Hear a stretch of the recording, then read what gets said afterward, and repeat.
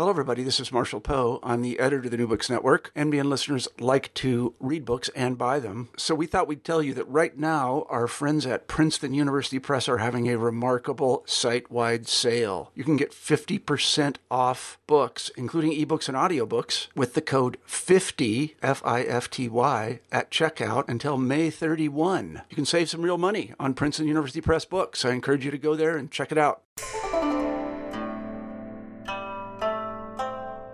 Hi everybody, and welcome back to New Books in East Asian Studies, a podcast channel on the New Books Network.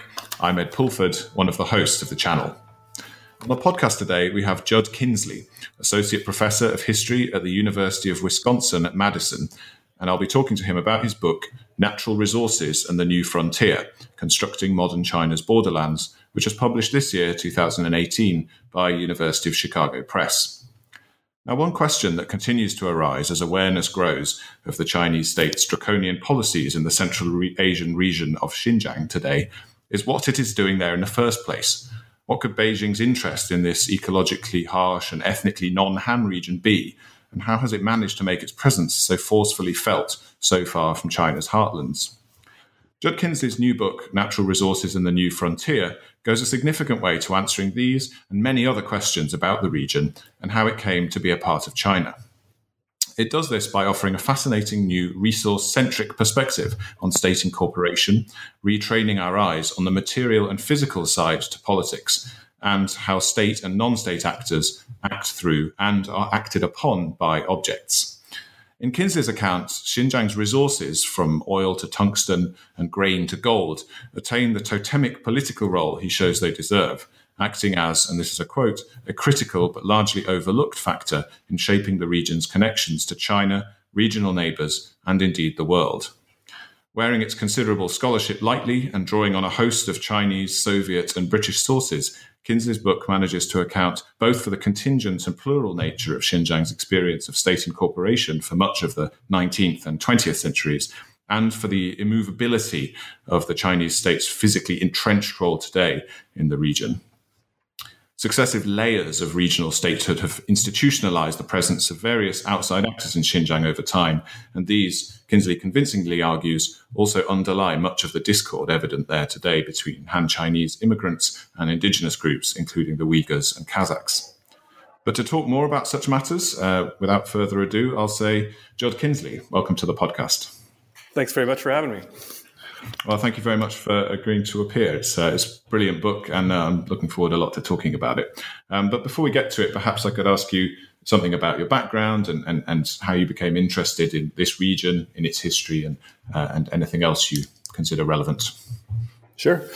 Well, I guess I should say that my background or my connection to Xinjiang in particular is most specifically linked to an interest in border regions more generally. And I first became exposed to Xinjiang on a study abroad trip to China, 1997, 1998. And near our university was Xinjiang Street or Xinjiangjie. And I guess for me, as someone who was relatively ignorant about the situation in China, ethnic difference and the like, I found the distinctions between Xinjiangjie, Xinjiang Street, and my perceptions of what I saw to be China as being fascinating. And so I started thinking much more carefully about Chinese border regions and their connection to the Chinese state, and that's what ultimately kind of put me down the path of thinking about the connections between Xinjiang and the modern Chinese state. And I think I followed up on this over the course of my academic career. I wrote a master's thesis where I was talking about some issues connected to landscape development and irrigation. But ultimately, this work comes out of my PhD dissertation, which I did at UC San Diego in 2012. But I think it's all stems from a larger interest in how border regions are connected to the state, whether it's in the Chinese context or in other border regions. And something that I've tried to do in this, but I hope to kind of think more clearly about, or what I hope this book does is it connects into a larger literature, but thinking about border regions and their connection to the state and thinking about in more complex ways. Well, that's really interesting, and I think one real rich aspect and strength of the book is that you look somewhat at the border regions from both sides to some extent, right? You're also drawing on Soviet and Russian sources in particular, but also some sources that relate to British interest in this region. So you mentioned that it grew out of your PhD dissertation. In terms of the actual research practice, I guess I'm curious to ask about that. Dealing with these multiple sources in multiple languages, was it that a narrative picture emerged as you were doing this research, or how were you able to balance researching in different locations in Russia, in China, and indeed in the UK with the actual project narrative and the story that emerged for you? Sure. Well, I think that there are transnational elements, I think, in the larger story that I was telling in my PhD dissertation, unquestionably. I think it's really impossible to tell any real story or believable story about Xinjiang without incorporating a certain amount of transnational interactions, whether it's Russian Empire or the Soviet Union or the British Empire, or even, Khanats, Central Asian Khanats in Central Asia. But those, for me, were relatively secondary in the dissertation project, and the transnational elements were something that I really highlighted much more clearly in the course of the revisions from the dissertation to a book manuscript. So while I did do research in the British archives and various archives in China and in Taiwan, I didn't really I wasn't able to do a very in-depth inquiry into the Russian and Soviet sources until after I'd already completed the dissertation. I think that sort of side of the project really emerged out of the revisions that I made to the manuscript in the years after the PhD dissertation was completed. And ultimately, I think what it stemmed from was a feeling that the work was too narrow. In many ways, I think that the PhD dissertation was, I think it sounds negative the way I'm putting it, but I see it in many ways that it was a history of mining in Xinjiang, which I think is narrow, and you're not going to really sell any books by portraying it that way. And so what I wanted to do was to try to shine a clear light on a broader scope of resource extraction enterprises, or in particular different forms of extraction and the extraction of different types of resources. And I think to do that in an accurate way, it was important to think about outside markets and a larger sort of variety of players who were quite active in Xinjiang's territory. And so that process of expanding outward and incorporating, making it more of a transnational work really came about after having completed the PhD dissertation. Oh, I see. Well, that's a good kind of, lesson for anyone looking to move on to that next project. And absolutely, I think plenty of listeners would be at that stage thinking of devising a new project that both is different from and builds on previous work. And how about the work that you conducted in Xinjiang itself? Was that something that occurred at your PhD dissertation level? And you used some of the archives there in Urumqi. Sure. I just wonder what your experience of access there was, and how that evolved over time, and whether you have any impressions of what it's like today. I mean, that's a side of the story. Of course, it's a less important side in the grander picture of what's going on in Xinjiang now, but could you say something about how it was to do archival work actually in the region? Sure. I mean, from the research perspective, I did over a month of research in the Xinjiang in the Xinjiang Uyghur Autonomous Region archives in 2010, and it was not a particularly pleasant experience. And I think a lot of that has to do with the political restrictions on doing research in Xinjiang more generally, not surprisingly.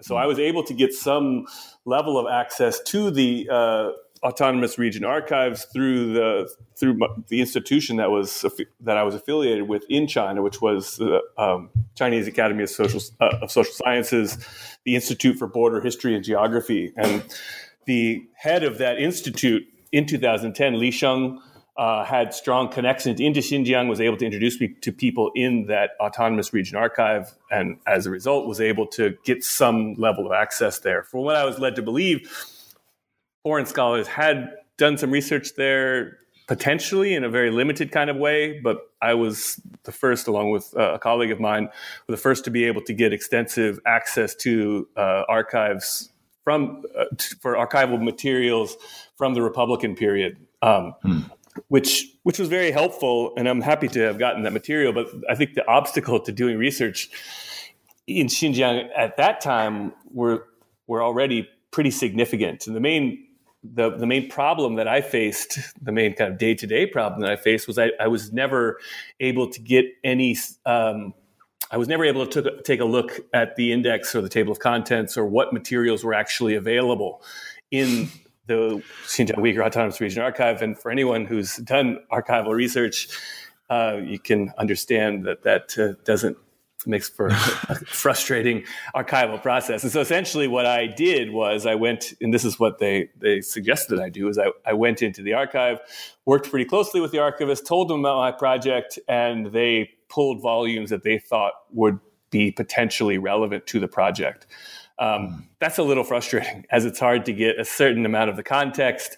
Many of the pieces that I was able to get out of that archive, it's hard to place them either bureaucratically or historically, and so that makes the whole process quite difficult, and frankly a little disconcerting. And the other thing was, again, from a day-to-day perspective, real difficulties in taking notes, what types of material you can bring into the archive. All that stuff was pretty heavily restricted. I was given a pencil and paper and was asked to take notes on that, and those were checked every day by the archivist. Wow. So I think the process was pretty frustrating, but it was, I think doing archival research in general can be rewarding, and this was rewarding in certain kinds of ways, just knowing that I was accessing information that many Western scholars hadn't been able to access, but that process itself still left one feeling a bit untethered, I suppose. And then to take your question further, you had asked what happened later. I tried to go back to the Xinjiang archives after I already started at University of Wisconsin.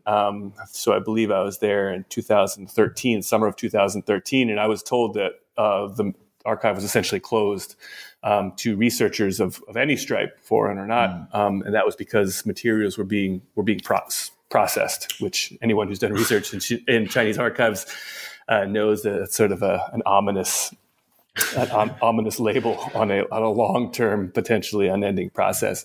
So, I haven't tried to get back in recent years. I haven't really had a lot of contact with the archivists who I knew pretty well at that time, and so I'm not really entirely sure about what the current state of that particular archive is. Right. Well, given the strictures that you were under, it must have been excellent to get your hands on what you could. And I think given that you were flying blind, as it were, with what was actually in there, then it's all the more remarkable that you've pulled out such a wealth of interesting details. So perhaps we'll jump into some of those details and the actual the content of the book itself. You have basically an introduction, resources, competition, and layers of the state, where you set up the book and outline the kind of principal themes. You start by describing how after the Qing conquest of Xinjiang during the years of the last dynasty of China, the region was seen as a wasteland to start with, but it sort of progressively became more and more important to stop it being a wasteland, or at least to kind of reappraise what kind of a part of China this was. Could you begin by giving us a broader picture of why it is that resources have been such a key part of Xinjiang's story since that sort of wasteland era, if you like, 200 plus years ago, and what the role of resources is in this picture? Sure. I mean, what I really try to do in the book is to address sort of the question of resources pretty broadly. And so what I start with is to kind of think about the ways in which the Chinese state, or I should say the Qing Empire, was viewing the landscape and its potential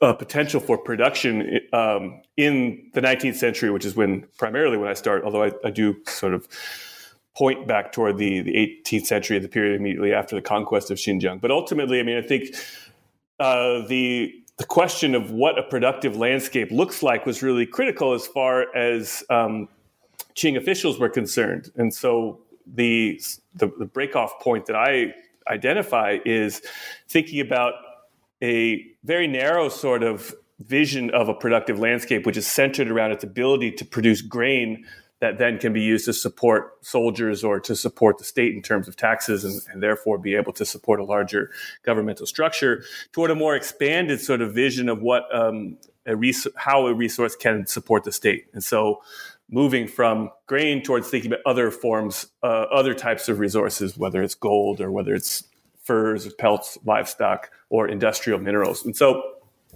what I found is that the way that the state is, the way the Qing Empire and the Republic of China and the People's Republic, their effort to gain access to certain types of resources had a critical role in sort of shaping the nature of the state activity in the region. And so their desire to gain access to the desire to reclaim territory, to be able to make it produce grain, created a certain type of governance in Xinjiang.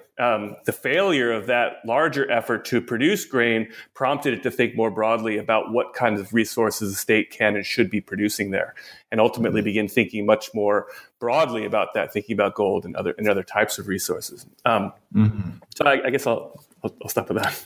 Yeah, sure. And so I guess we've already touched on the fact that you conducted research in multiple locations, and really Russia and Russian Empire, Soviet Union, and then even perhaps to some extent Russia today, but maybe a bit less so, are all play a role over time. And it's a fascinating kind of story of encounter between Russia and China that I think emerges here, because both China and Russia are in contact mediated via Central Asian colonies in both cases. Russia from the Kazakh and Kyrgyz and Tajik side, and China in Xinjiang itself. And this really is one of the most compelling aspects, at least to me personally. So could you say something about the role of foreign actors, Russia in particular, and how they feed into this picture of resource extraction?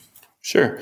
I mean, I think really at the center of this, particularly by the 19th century, is the emergence of various imperial powers. If we think about the so-called Great Game, with various imperial powers sort of battling for control over Central Asia, you have the Russian Empire and the British Empire, the British Empire, and the other side you have the Qing Empire, all sort of battling for some level of control in Central Asia. I think that's the larger sort of context. And so within this, there is an effort by various imperial powers in the region to be able to assert some level of not only territorial control, but control over various resources produced in the region.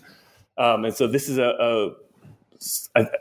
what I try to argue in the book is that this changes over time. But one of the really important things as far as Xinjiang is concerned is that one of the driving forces for prompting the state to think more broadly about the types of resources that were being promoted by the state was the presence of various foreign powers. And so really the jump-off point of my own narrative, really the critical inflection point, is when you have agents of the Russian Empire who are actively surveying territory in Xinjiang and identifying areas that were producing specific types of resources, in this case, in producing gold. And the presence of Russian actors and their desire to gain access to certain types of resources prompts an effort by local Qing officials and also by officials in Beijing to begin their own efforts to gain access to these resources, out of a fear that if they don't do something in these areas, then these imperial powers will be able to stake their own claims, and ultimately those claims might lead to territorial claims and the loss of sovereign territory. And I think that one of the major themes that comes out of the case of Xinjiang, but is something that holds for other border regions in the late Qing period and the Republic of China, is a real weakness by the Qing Empire and a series of Chinese states in Xinjiang.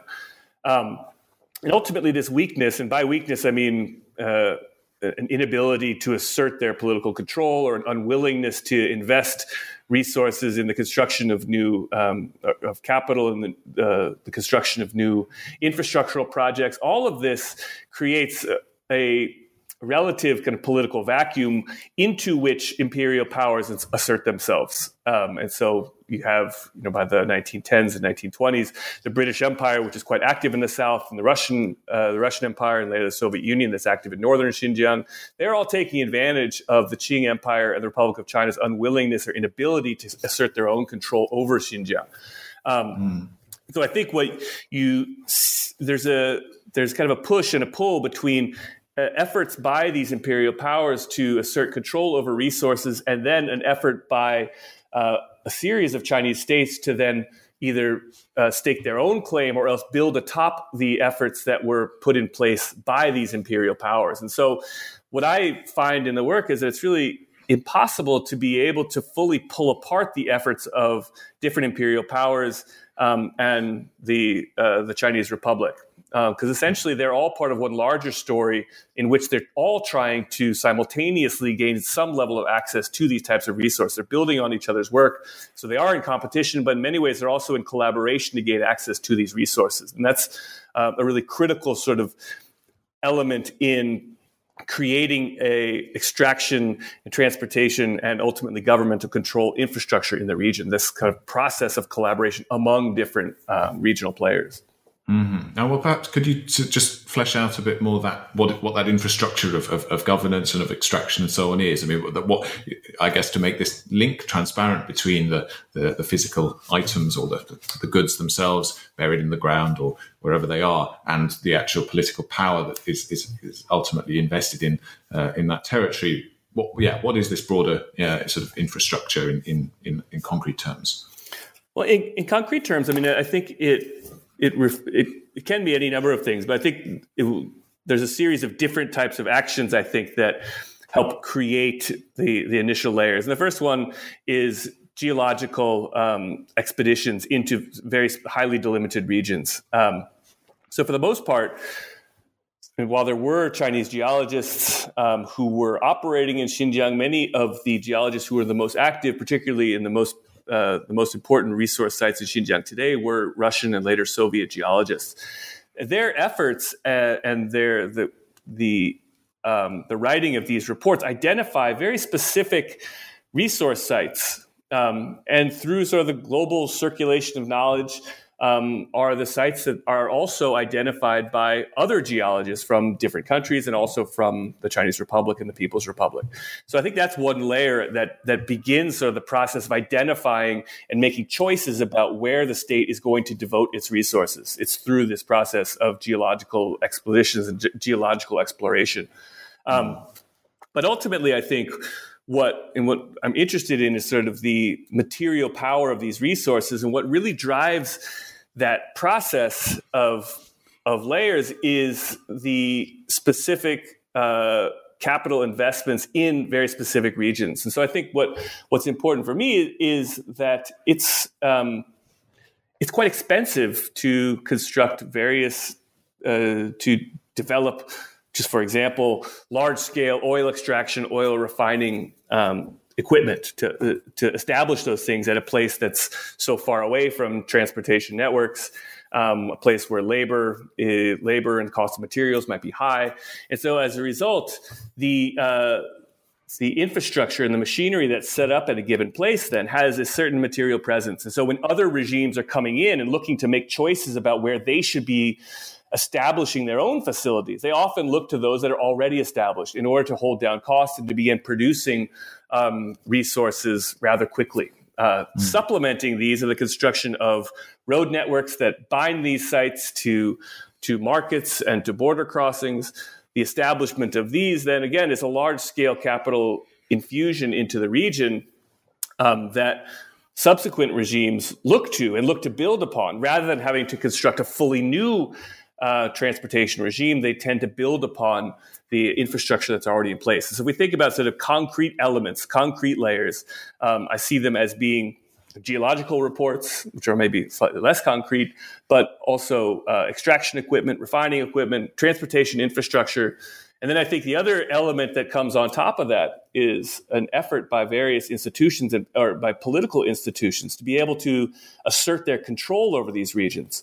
And so once the state has made its priority in investing in specific regions at the expense of other ones, there tends to be there's a need to begin mobilizing labor, to begin establishing political institutions to assert a state monopoly over those regions. So built upon those extraction and transportation infrastructure is a new political infrastructure that's intended to mobilize and discipline labor, and also to assert state control over those regions. So you tend to have political offices, party offices, and military installations and police functions that are all connected. So these are the layers that are built upon resource sites that are identified by the state, but they have long roots that are not necessarily connected only to the Chinese state alone. Mm-hmm. Oh, that's fascinating, and yeah, this layering, the way that you chart the way, as you say, that subsequent regimes follow previous actors in the region to kind of hook on to projects that are already there. I guess we might see comparisons there with how things unfolded in the wake of Japanese occupation of Northeast China, and the way that the industrial infrastructure there was modernized with Soviet help, and then ultimately became part of a Chinese. China PRC era kind of industrial base. So I think it's a really fascinating way of looking at the region. I just wonder, in light of that kind of layering and the role that you stress of Russian actors and non-Chinese actors, why was it that their quite extensive surveying and other sort of material activities didn't lead to incorporation of this region into, say, the Russian Empire or the Soviet Union? Was that something that kind of worked into your analysis over the course of your work?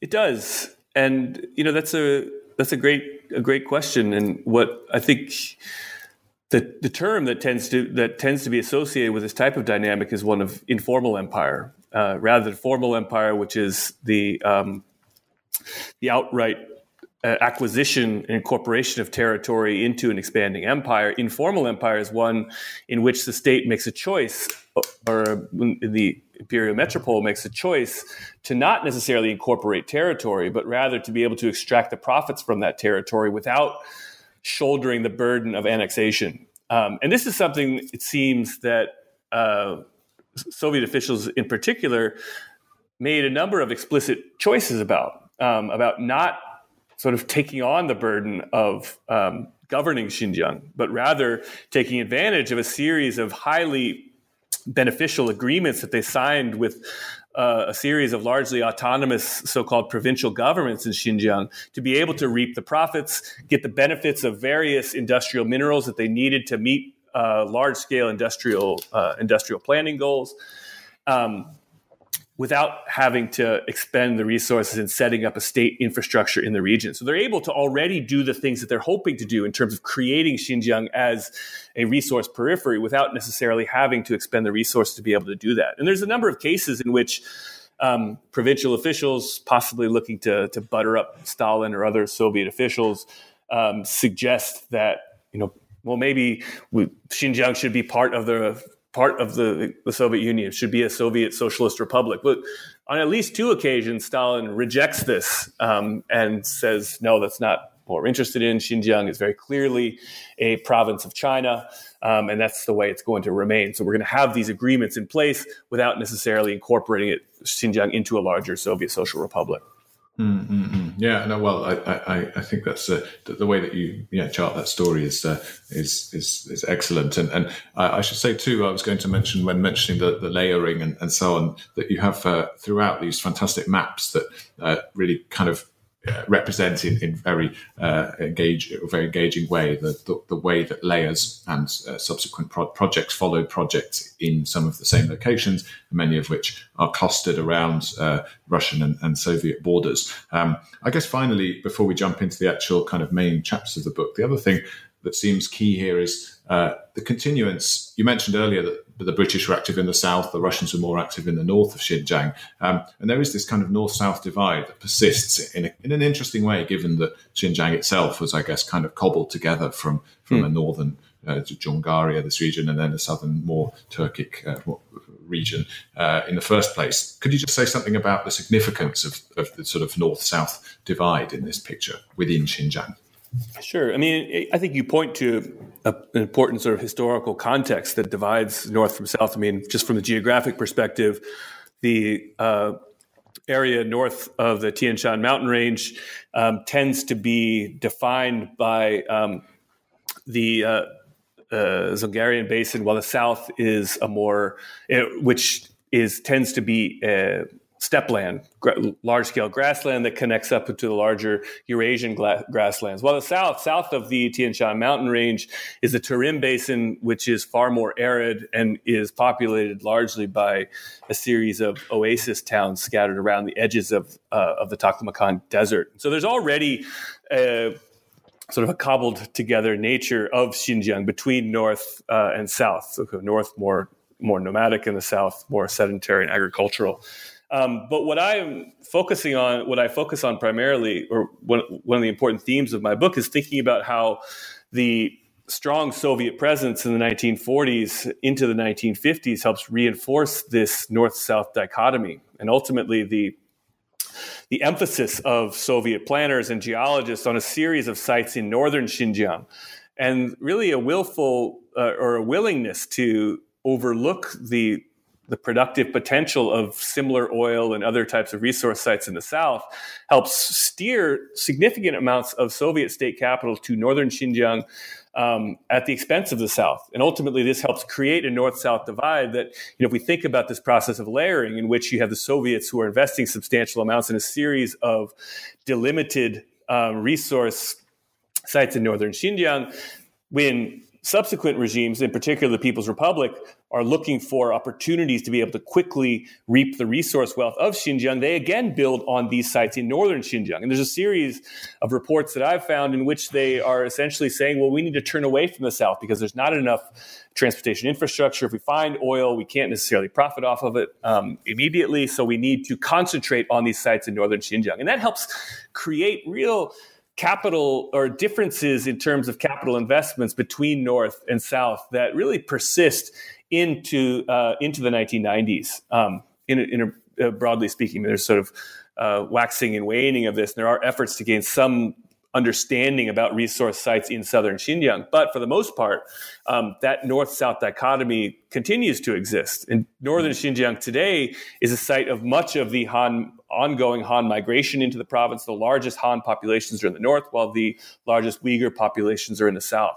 And the fact that there remains this sort of capital investment differences between north versus south has now been grafted onto some of the ethnic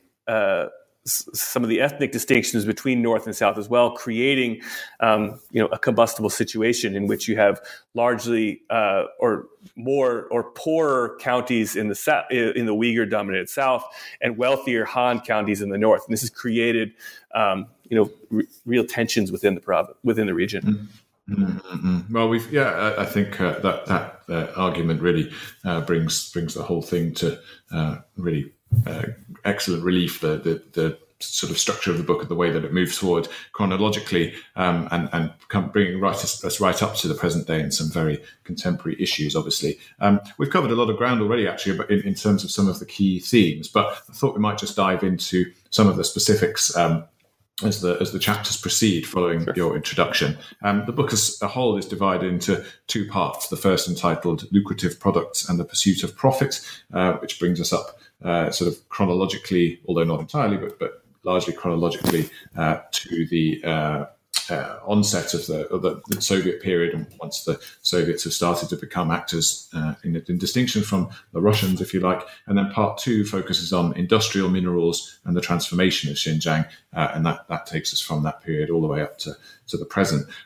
So you start with kind of capturing what we've already mentioned, the failure of some of these Qing agricultural land reclamation projects in the latter days of the dynasty and the early days of the Republic, and some of that early Russian interest in surveying and coming in and essentially causing Chinese actors to rethink their idea of how to make this productive territory. There are some less sort of expected items that feature in this picture as time moves forward. Chapter 4, in fact, focuses on furs, pelts, wool, and the power of global markets. That's the title of the chapter. Could you say something about this sort of interesting counterpoint, this furry counterpoint to the heavier, the sort of more archetypal gold, oil, these natural resources that I guess we've already discussed a little bit?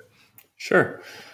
I mean, I think it's really hard if we wanted to take a broad sort of perspective on resource extraction in a place like Xinjiang, and especially if you're focused, as I am, heavily on northern Xinjiang. I think it's really impossible to overlook the importance of pastoral products like furs, pelts, wool, felt, or these various camel hair.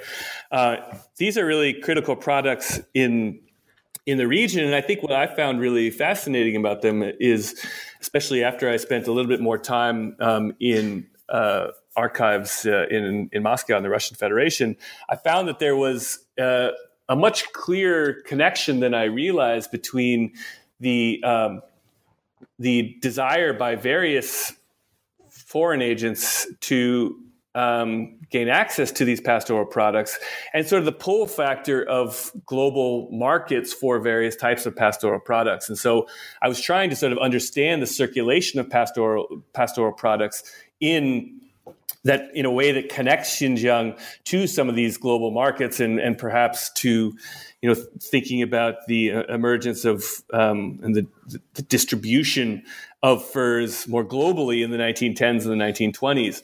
And I think what I came to find is that these furs play a really, or the desire to gain access to these furs and to take control of these furs, particularly by the largely autonomous, despite his connections to the Soviet Union, Sheng Shicai regime, he attempts to assert much more direct control over these furs in order to be able to quickly pay down large Soviet loans that he took.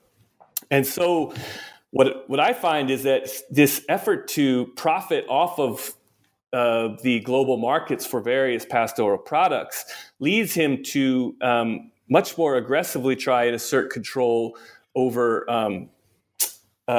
nomadic pastoral groups in northern Xinjiang and to assert much more direct control over production and the movement of those groups. And so ultimately, I think what I'm trying to do in that chapter is to think about the ways in which the state is asserting control over pastoral markets and how those pastoral markets and their connection to global markets are impacting the lives and the governance of nomadic groups in northern Xinjiang. That's kind of the idea. Mm-hmm, mm-hmm. And you mentioned Sheng Shicai there, and he and various other local authorities over time in Xinjiang seem to have a lot more connections to Soviet Union or to Russia or to outside actors than they do to China itself. I mean, is it the case that he in particular was talking more to the Soviets than he was to Beijing or well, indeed, any of the other capital cities that Sure. you had during this period?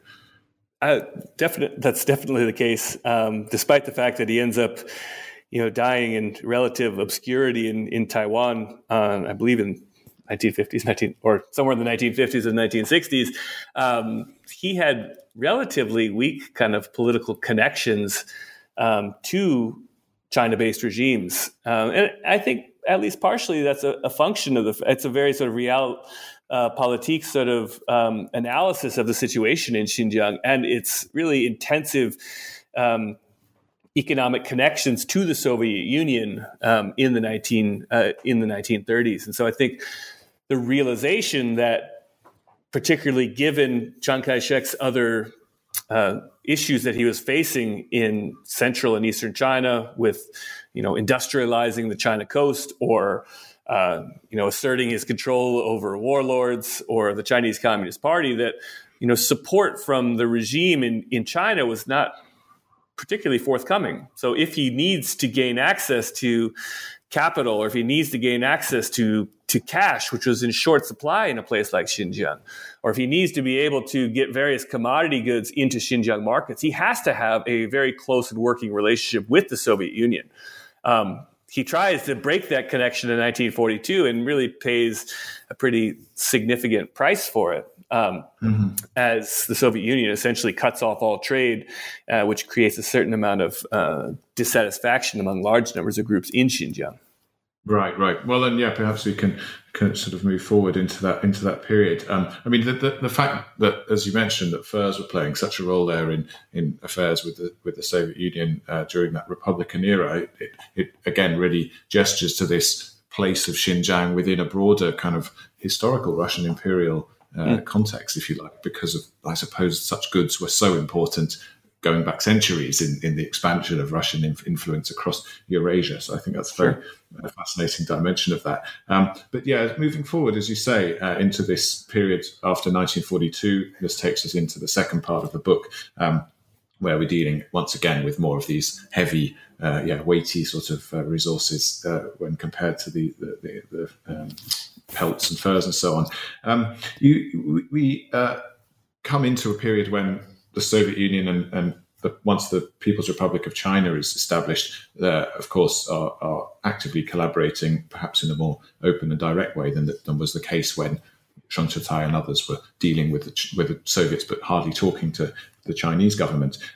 How was it that this sort of altered the picture of resource extraction and the kinds of resources that were being mined and sought once China and Chinese and Soviet authorities were collaborating in Xinjiang? Sure. Well, I guess just to provide a little bit of context, I think the reason I broke it up into those larger sections is I think that there's an effort by planners to sort of understand whether they're in the Soviet Union or whether they're in China, to understand the kind of role that Xinjiang can play. What can they produce to be able to support the state?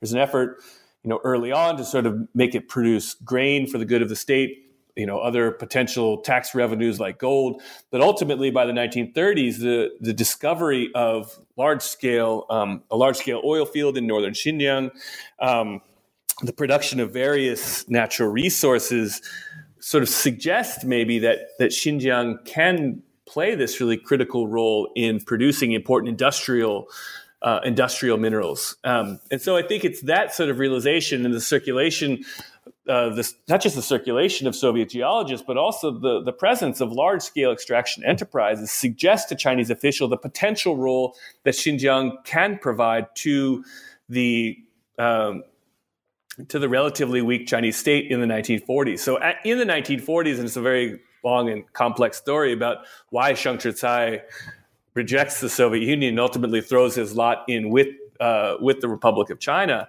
But the desire by Chinese officials then is to be able to reap Xinjiang's resource wealth rather quickly. What they would like to be able to do, should be relatively clear. I mean, the Republic of China is fighting Japan. They're relatively cut off from global transport markets by the spring of 1942 with the Japanese invasion of Burma. So there's a hope that Xinjiang then can provide certain types of resources, petroleum, in order to be able to fuel cars and airplanes for the Chinese war effort, but also to be able to produce other types of resources that can be used as collateral for American loans in the war effort. So this desire to be able to essentially do what the Soviet Union had been doing before in Xinjiang, to be able to reap that resource wealth for their own profit. But the problem was that they don't have the resources to really be able to do that. And so as a result, they come into Xinjiang and they send geological teams widely across Xinjiang, but there's a realization that they don't quite have the means to be able to access it. They're not going to be able to construct a large-scale transport infrastructure that would be capable of smoothly shipping those resources back towards so-called, free China or unoccupied China.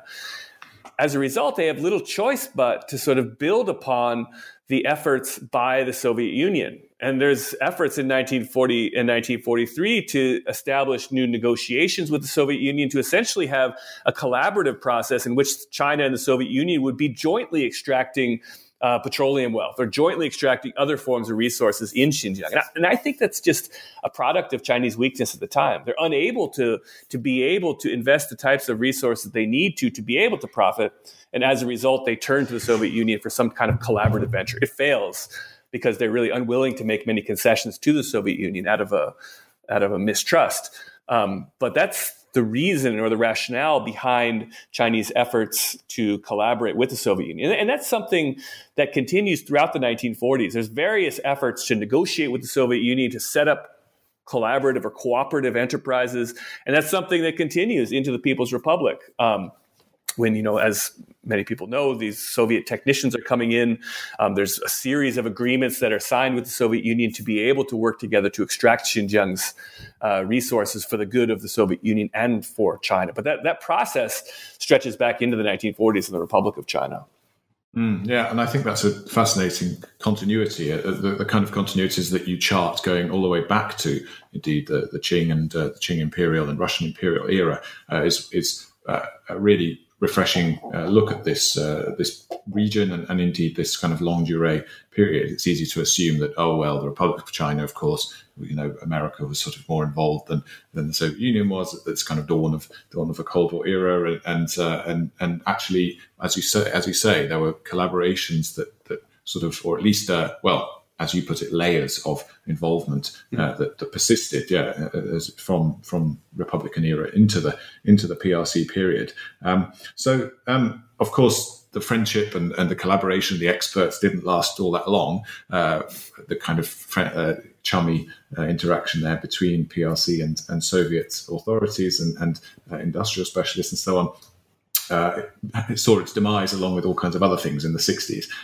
But how did then the PRC balance the fact that it continued to sort of ape Soviet practices and really lodge itself in places that had been established as resource centers during Russian and Soviet eras, with the need to repudiate the Soviet Union, the kind of need to say, well, we are exceeding their example, or we are independent and growing on our own? Well, it's a good question. I don't think they ever. They repudiate in other contexts, but in the Xinjiang context, they don't entirely repudiate it. And I think throughout the 1950s, there's really a concerted effort to build upon these sites that were identified and highlighted by Soviet officials. You do have sort of an expansion and new sort of confidence that they can identify new resource sites beyond that very limited map that was established by the Soviet Union. And particularly during the Great Leap Forward, when you have new types of production goals and new drilling goals, all this discussion about shooting up a satellite or being able to drill massive meters worth of oil wells or resource wells, there is a sort of effort to expand that resource map outward. And you do see the identification of new types of resources, or of new resource sites. But I think what's really interesting is that still, despite the fact that they are kind of flooding throughout Xinjiang, into southern Xinjiang and various regions that were largely underexplored, there still is an effort to focus very clearly and to use the sites of existing production or existing petroleum processing as a hub for their own extraction efforts. And so you see the drilling sites that are going around these Soviet sites that were Soviet sites that had stretching back to the 1930s and the 1940s. And so they're using the Soviet map as waypoints for their own larger process of trying to extract more and more resources from the region. That's a relatively limited window that doesn't progress much past the Great Leap Forward period in 1961 or 1962. And in the period after that, you see the diminishment of Xinjiang as a potential resource production site. They do end up building a railroad to Xinjiang finally in 1962. And there is production from of various types of resources, in particular petroleum for domestic markets. But ultimately, the focus of Xinjiang as being this really critical resource production site just really isn't there until China's domestic oil demand begins to increase in the 1990s, and there's a need to be able to produce more domestic petroleum. But for much of the period from the 1960s, the 1970s, and the 1980s, it's not a substantial increase in Chinese investment in Xinjiang, and as a result, they tend to conform to the larger map that had been established and laid out by Soviet geologists and Soviet planners in the 1930s, 40s, and 50s. Right. And that speaks, I suppose, of a continuation of this ebb and flow of interest from the center in Xinjiang, which, as you note and argue, can so clearly be read through engagement with the natural resources of the region. Bringing us up kind of more to the present, actually, I would point listeners in the direction of a previous interview with Tom Cliff about his book Oil and Water, which also looks at some of this involvement in the 60s, and then a lull, and then re-involvement, if you like, or new inflows in the 90s, or from the 90s onwards. Could you bring us up to the present in terms of how, after this renewal of interest in China's domestic oil economy, petroleum economy, once that was reinvigorated, how has that changed the picture in Xinjiang? Sure, and I'll caution to say that I'm not a political scientist or a sociologist as Tom Cliff is, and so I would kind of defer to some of his analyses as well. But structurally, I think what I see and what fits into the larger kind of historical phenomena, I think, is that as China has gotten wealthier in the period since the reform and opening, 1978, there are, and this is not a story that's unique to Xinjiang, but there is the emergence of socioeconomic inequalities across the region or across China more generally. That's also true in Xinjiang, as I mentioned earlier. I mean, but those socioeconomic differences have tended to track pretty closely onto those areas that were highlighted for resource production stretching back into the 1930s. And so many of those counties in Xinjiang, many of which are in northern Xinjiang, are ones that tend to be the wealthiest counties in Xinjiang. And so I think this is a relatively new phenomenon. I think as sort of some of the governmental restrictions on the distribution of capital have eased in the years since reform and opening, there has been a willingness to allow for certain kinds of inequalities. And those inequalities have skyrocketed in a place like Xinjiang. In a place like Karamay in northern Xinjiang, in which you have per capita GDP that is not that dissimilar from per capita GDP at very wealthy places along the China coast. At the same time, you have some of the poorest prefectures and counties in southern Xinjiang as well. So you have this growing wealth discrepancy, I think, that really tracks very closely onto some of the decisions that are made by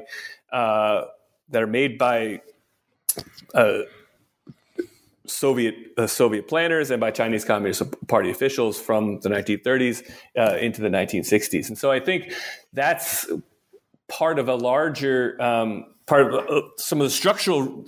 one of the sort of structural factors I think that's often overlooked when we are trying to assess what's happening in Xinjiang today. And if we're thinking about sort of the roots of what many indigenous Turkic Muslims are frustrated with, I think at least there are a series of kind of issues of state assimilation campaigns. There are major problems with kind of coercion.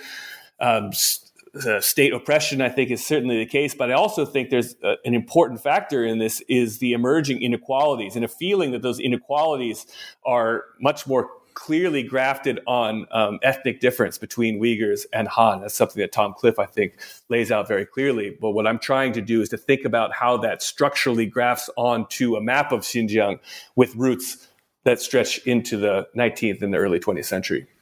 And it's a very persuasive way of looking at it, because clearly, as you point out, the physical infrastructure, the material artifacts of this state presence there, it's hard, it's immanent, it's there in your face, and it can't be shifted. And I think when it comes to the understanding how completely impossible and hopeless the situation for many indigenous people is there. It's a pretty telling indication of that situation. I think that to focus on these elements of it.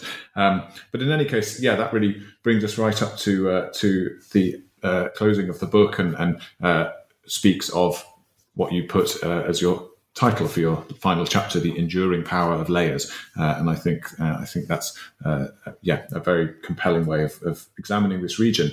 But in any case, Judd, we've taken up a fair bit of your time today. So before we go, perhaps I can just ask you our traditional question, namely, what is it you're up to now, and how has this built into some new project or a completely different project that has nothing to do with it?